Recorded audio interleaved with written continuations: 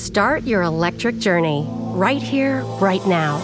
With a Volvo XC90 Recharge, our plug-in hybrid SUV with extended range. For more everyday electric journeys on a single charge, with a hybrid option for longer adventures.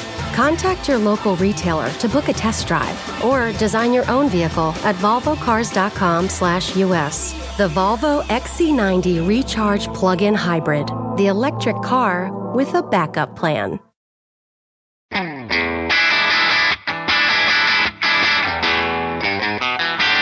Hey math fans, Jason Marshall, Math Dude here with your weekly dose of quick and dirty tips to make math easier. Have you ever thought about how it's kind of weird that a circle has 360 degrees? At first thought, it seems like a rather random number to have chosen. Why not 100 or 500 or 720 degrees? Was it really a random choice? Or was there actually some good reason that 360 was chosen to be the number of divisions in a circle? As we'll find out today, there was indeed a good reason. What was it? We're not entirely sure, but we do have some pretty good ideas. And those ideas are exactly what we're going to be talking about today.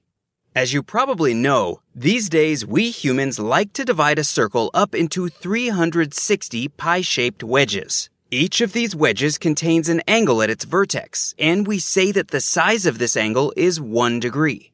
As you also probably know, degrees are not the only way we can measure angles. Angles are also measured in radians, and sometimes, very rarely, they are even measured in obscure military units called gradians, which is why a lot of calculators have degree, radian, gradient buttons on them. While we don't know exactly why the 360-degree convention was chosen, more on that in a minute, we do know approximately when and where it all started. At least we know that it came to be a long, long time ago, as in 4,000 or 5,000 years ago, with the Babylonians, the Greeks, and perhaps other even more ancient groups. As to the question of why 360 degrees was chosen, here's what we think happened. Even if you have absolutely no idea right at this instant why there are 360 degrees in a circle, I bet that if you stop and think for a few minutes, you can figure out one possibility. If after those few minutes you're still not sure, think about where else you've seen a number that's close to 360 in your life. And if you're still stuck after that, think about the sun, the earth, orbits, and calendars. Does that ring any bells? Start your electric journey right here, right now. With a Volvo XC90 Recharge, our plug-in hybrid SUV with extended range. For more everyday electric journeys on a single charge, with a hybrid option for longer adventures. Contact your local retailer to book a test drive or design your own vehicle at volvocars.com/US. The Volvo XC90 Recharge Plug-in Hybrid, the electric car with a backup plan. The Earth takes 1 year to orbit the Sun, and a year is just a little more than 365 days. That means that the Earth rotates on its axis a little more than 365 times every year. And it means that every day the Sun appears to move about 1/365th of the way along a huge circle projected onto the sky that extends all the way around the Earth, called the ecliptic. If you lived a few millennia ago and didn't have modern instruments to accurately record the positions of objects in the sky, you might conclude that the Sun moves about 1/360th of the way along this circle every day, which apparently is exactly what ancient astronomers did. And they then made a leap and decided to divide this circle on the sky, and all circles, into 360 even parts, so that the Sun would move through one part per day. Each of these parts was dubbed 1 degree, thus giving us the convention that a circle contains 360 degrees. It all actually makes quite a bit of sense, don't you think? And given that the ancient Babylonian and Persian calendars were both based upon 360-day years, it seems likely that this simple astronomical observation is the reason a circle contains 360 degrees.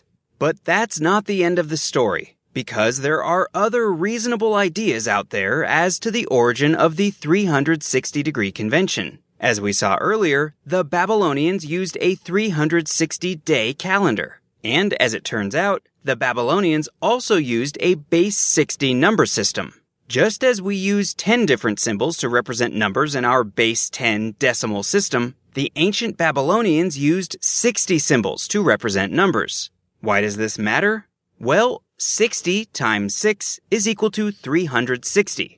This means that 360 is a nice even multiple of the number base in the Babylonian system, which would have had the same aesthetic value to their brains that a nice even multiple of 10 has to ours. But there's more to it than that.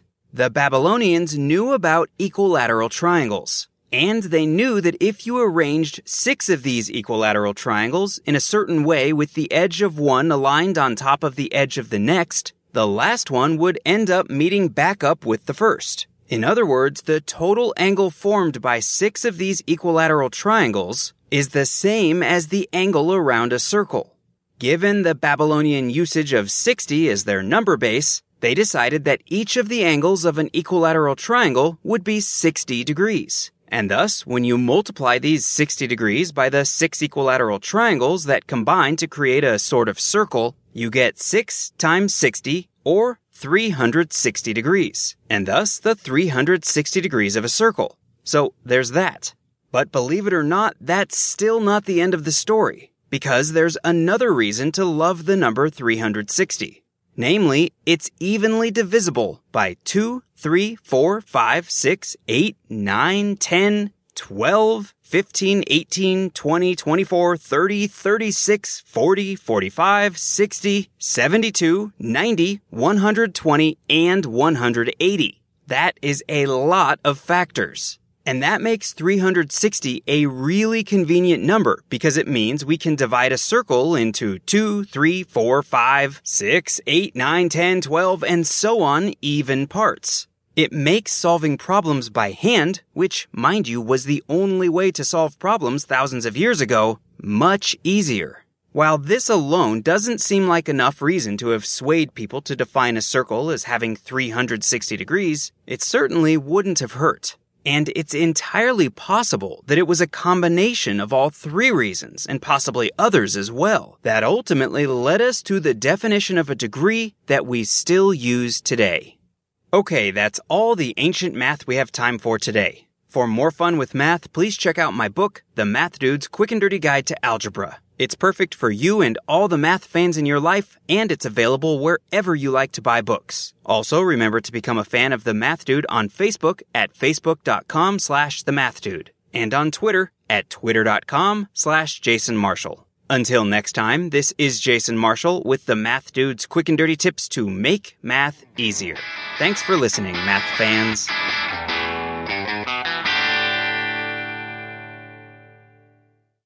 Start your electric journey right here, right now.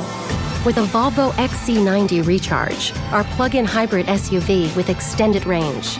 For more everyday electric journeys on a single charge, with a hybrid option for longer adventures. Contact your local retailer to book a test drive or design your own vehicle at volvocars.com/US. The Volvo XC90 Recharge plug-in hybrid, the electric car with a backup plan.